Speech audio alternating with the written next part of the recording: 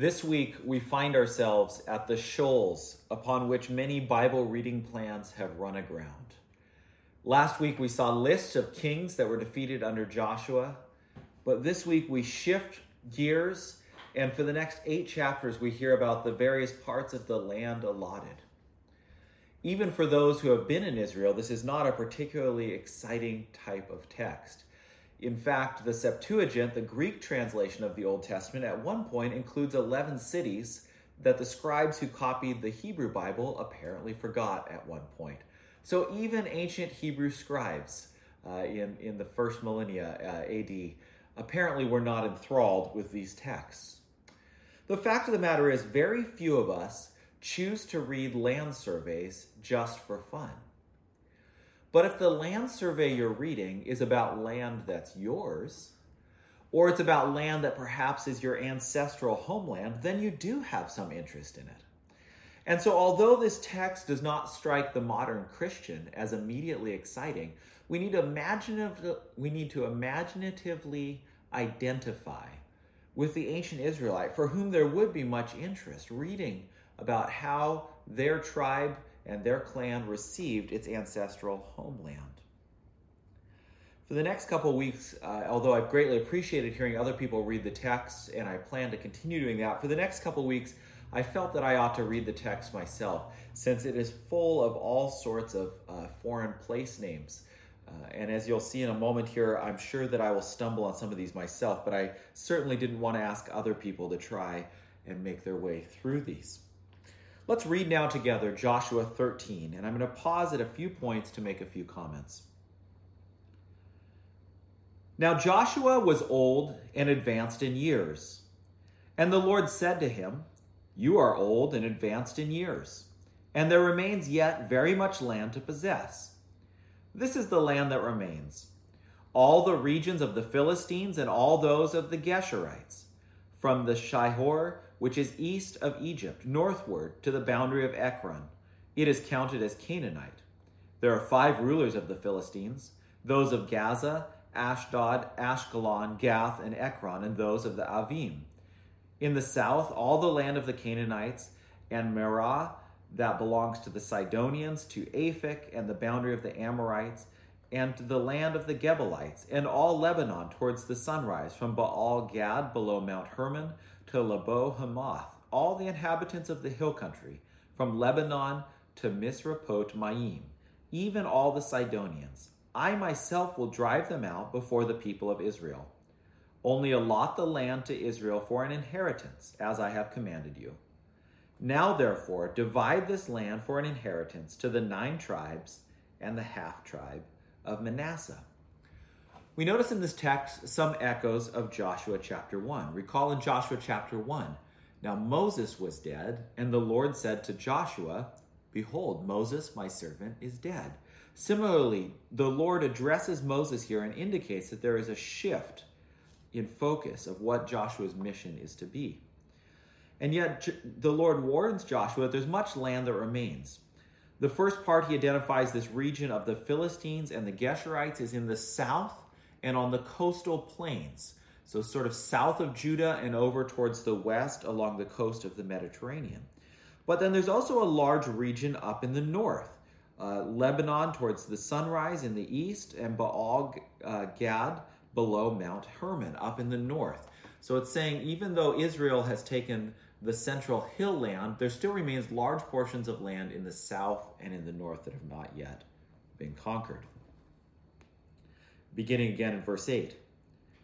"With the other half of the tribe of Manasseh, the Reubenites and the Gadites received their inheritance, which Moses gave them, beyond the Jordan eastward, as Moses, the servant of the Lord, gave them, from Aroer, which is on the edge of the valley of Arnon, and the city that is in the middle of the valley, and all the tableland of Medeba as far as Dibon, and all the cities of Sihon, king of the Amorites, who reigned in Heshbon, as far as the boundary of the Ammonites, and Gilead, and the region of the Geshurites, and Maacathites, and all Mount Hermon, and all Bashan, to Salecah, and all the kingdom of Og and Bashan, who reigned in Ashtaroth and in Edrei. He alone was left of the remnants of the Rephaim. These Moses had struck and driven out. Yet the people of Israel did not drive out the Geshurites or the Maacathites, but Gesher and Maacath dwell in the midst of Israel to this day.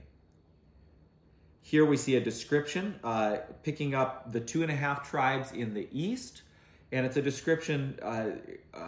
Joshua is told to divide the land in verse 7 for the 9.5 tribes, and that reminder of the half tribe of Manasseh, the text here picks up what happened to the other half tribe. Well, it's over on the east side of the Jordan River with the Reubenites and the Gadites. And here in these verses, we get a geographical description of the land. Note in verse 13 that there is a bit of a foreshadowing. Yet the people of Israel did not drive out some of the people. It's a foreshadowing of the trouble that's going to happen in the book of Judges and even later in the book of Joshua. Beginning again in verse 14. To the tribe of Levi alone, Moses gave no inheritance.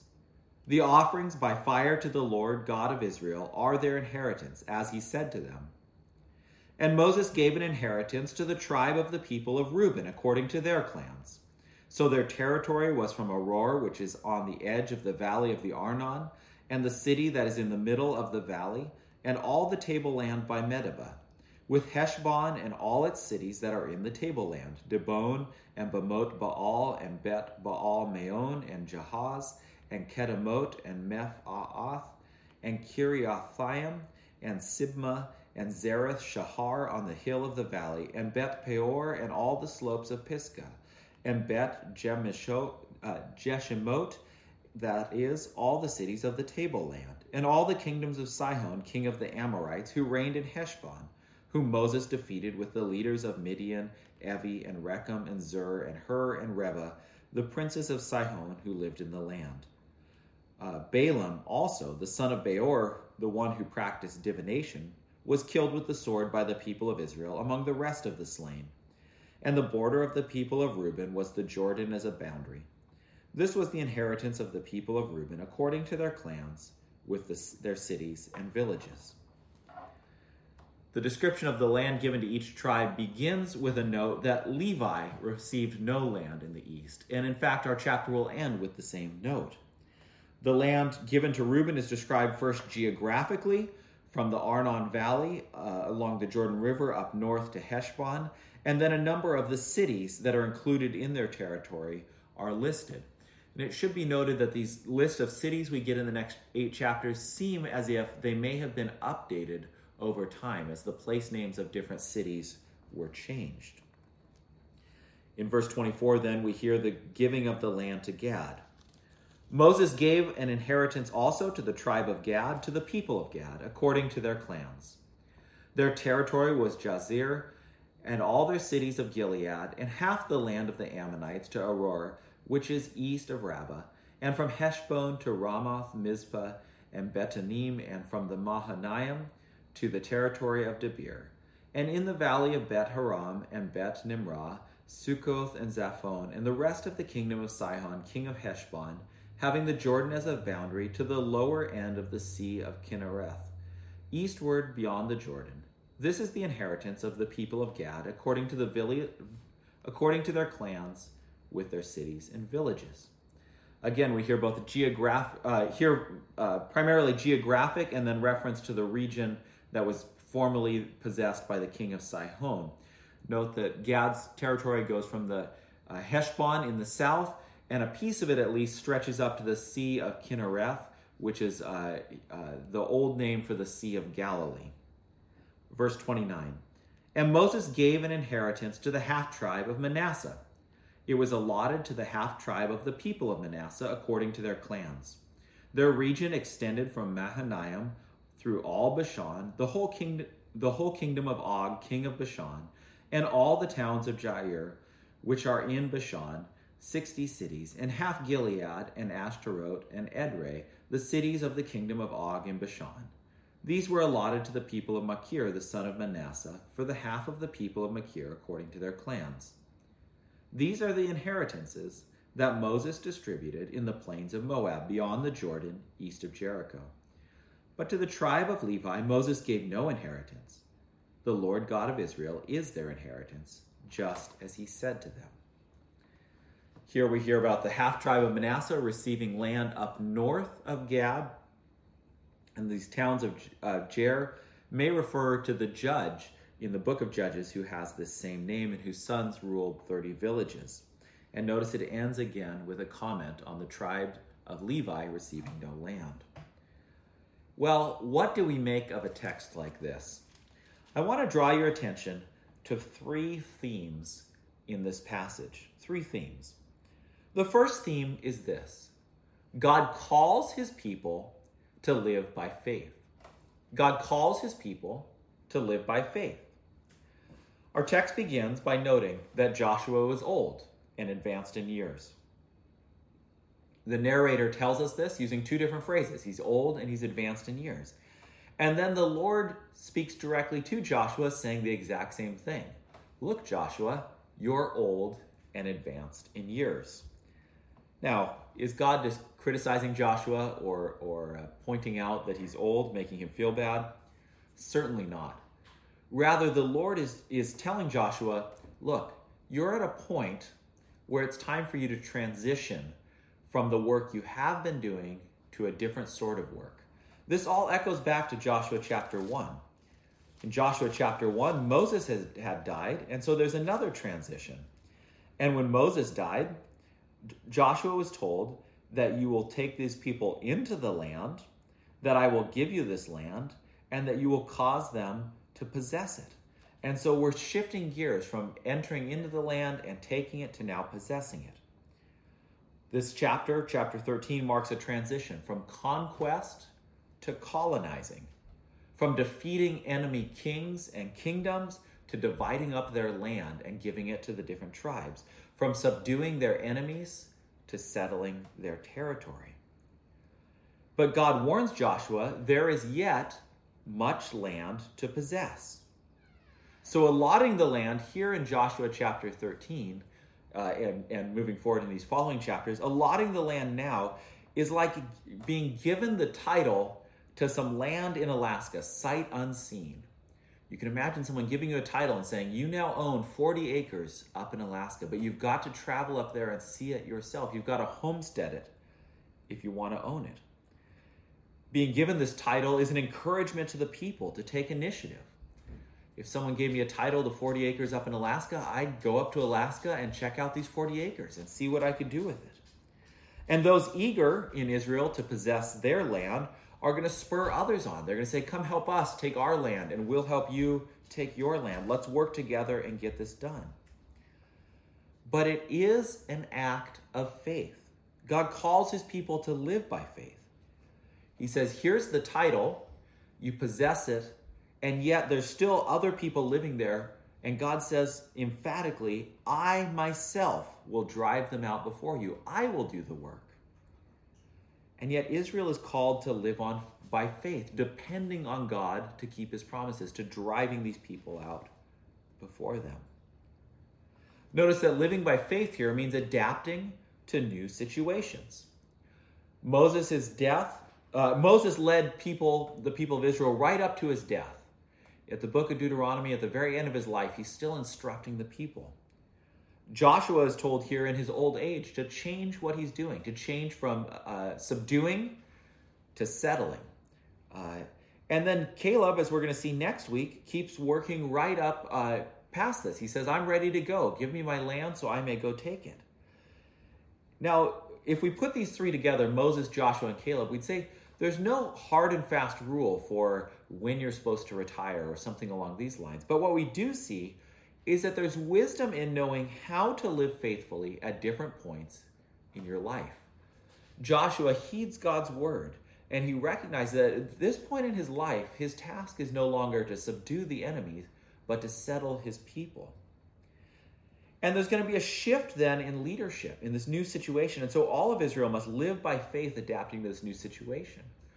Now, instead of Joshua leading the people, it's clan leaders leading their clan to take over different tribes or different areas. We also note in this text that we live by faith in different contexts. It's interesting to note as we read through these chapters that different tribes and clans are given vastly different lands. Some are settled in the high high plains that we're reading about here in this chapter, the high plains that are best for grazing cattle and sheep, and so they're largely herdsmen and shepherds. Others are settled down in the valleys where they have river valleys where they have irrigation possibilities and rich soil. There's people in the hill country. There's people on the coastal plains. There's people down even in the edges of the wilderness. And so we recognize that all Israel is called to live by faith, and yet they're called to live by faith in vastly different contexts. And in fact, some people are called to take land where the Philistines still live. And the Philistines have their chariots that they can use on the coastal plains. And other people are called to live up in the hill country and to take land that's largely already conquered. And so living by faith looks different in different contexts. Now we too, in a sense, live by faith. We live in the in-between times. Ephesians chapter 1 says that those, this is beginning at verse 12 or 13, that when you heard, as we already heard this morning, when you heard the word of truth, the gospel of salvation, and believed in Christ, you were sealed with the promised Holy Spirit. And he's the guarantee of our inheritance. We're given a guarantee that we do have an inheritance, but we have the guarantee until we acquire possession of it. We're in between. We have not yet possessed the inheritance which we are promised. And like Israel, we have to live by faith, trusting on God's promises in between. Like Israel, there's an ongoing struggle of the life of faith as we work to dispossess not people, but sins and destructive patterns of behavior from our own lives.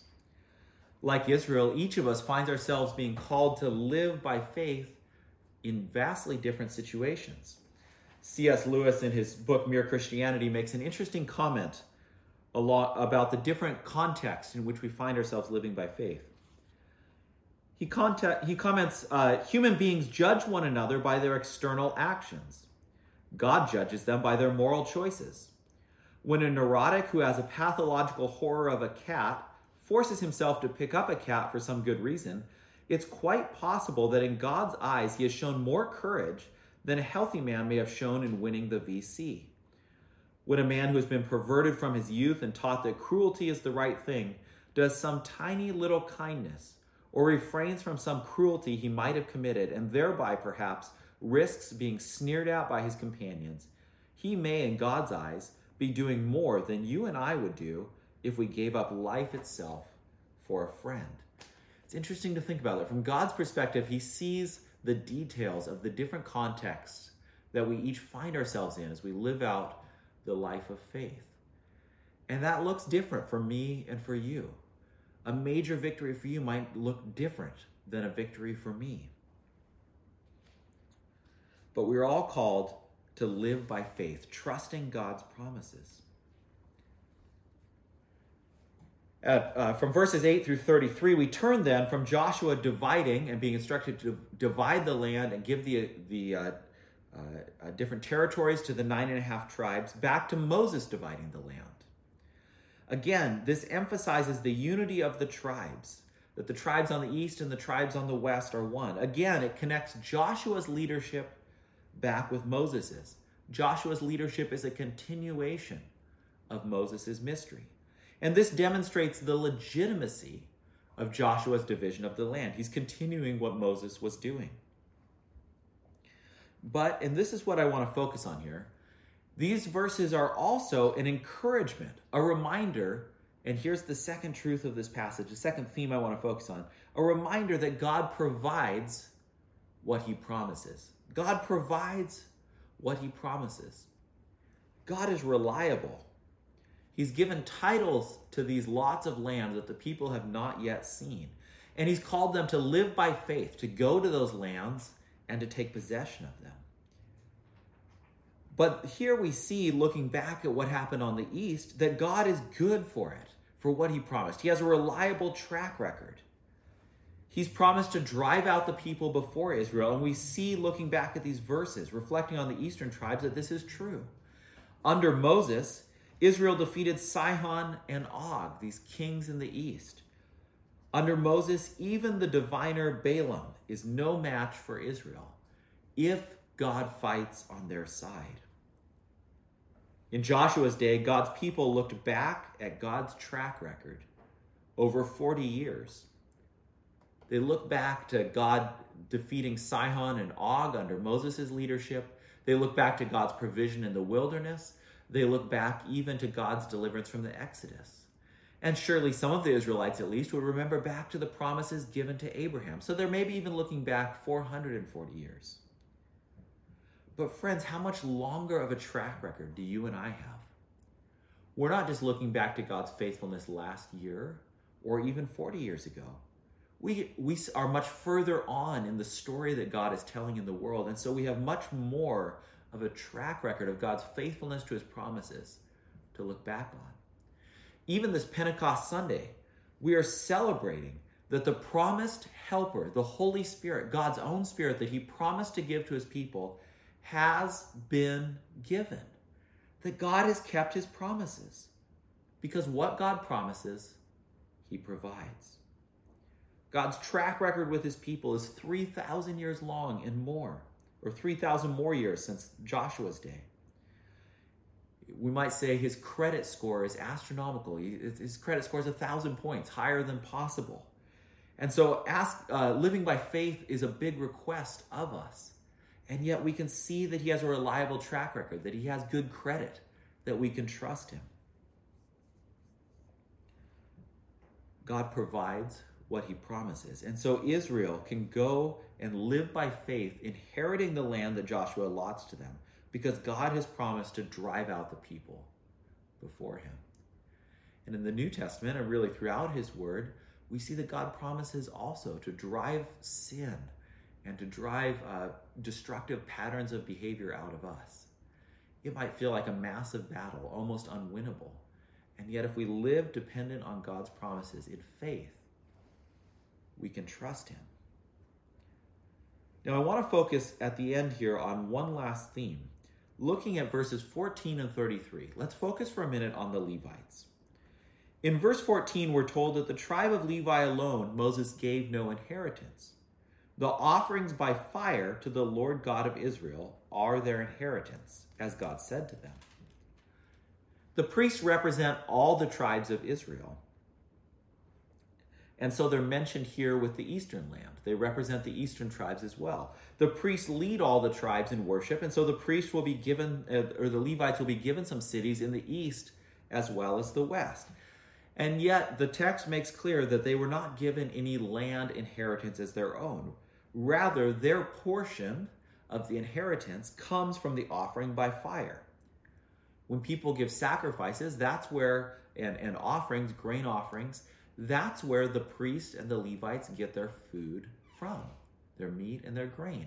That's where we were reading this week with the kids in Leviticus, that's where they get their skins from. They get skins from certain offerings that they can use then for cloaks and tents and whatever else they needed to use skins for. Their portion comes from the sacrifices. But notice how verse 33 shortens this in this profound little phrase. To the tribe of Levi, Moses gave no inheritance. The Lord God of Israel is their inheritance, just as he said to them. Not his offerings. The Lord himself is their inheritance. The Lord himself is their portion. I want to suggest that the Levites here provide for us an image of the life of faith.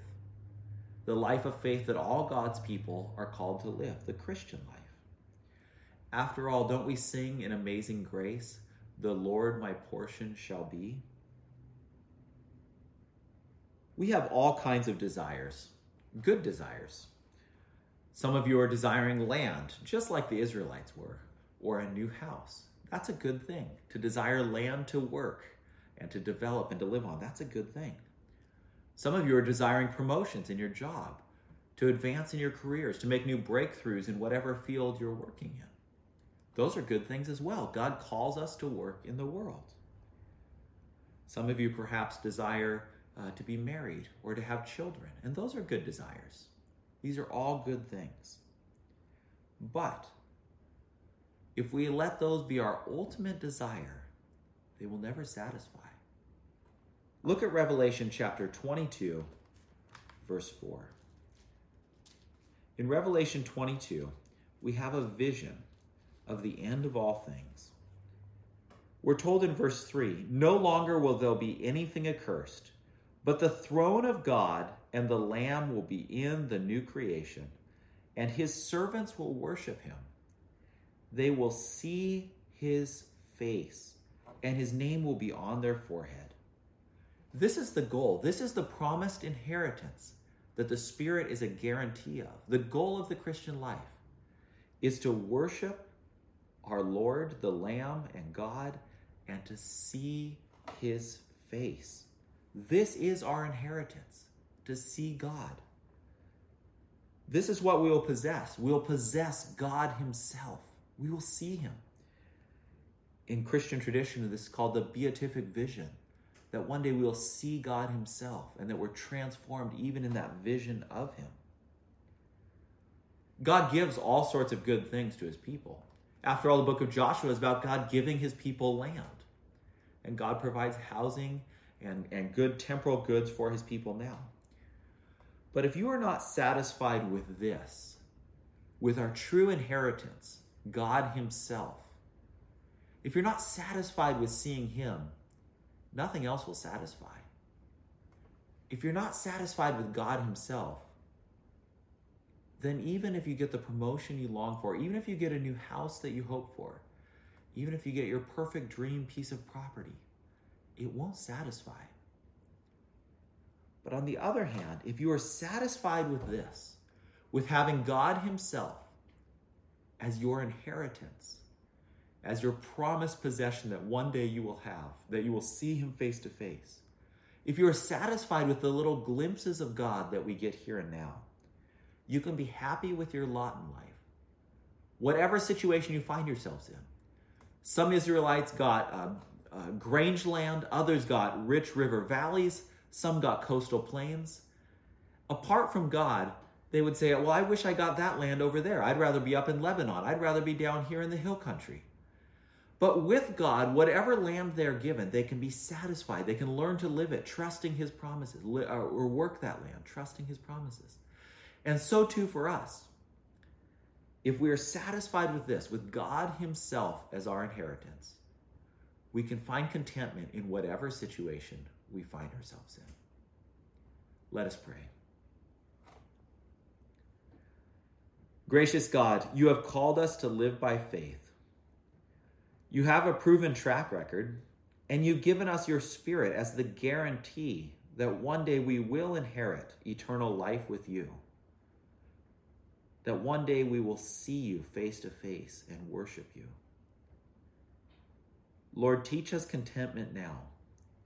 We have the promised inheritance that is you yourself, and so teach us to find contentment and happiness in whatever lot we find ourselves now, in whatever context we find ourselves now. Help us, Lord, like Joshua and Israel, to be wise, adapting to new situations. And yet help us never to lose track of this, that our goal is to see you.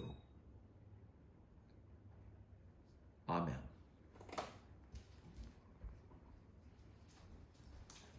You're going to do it?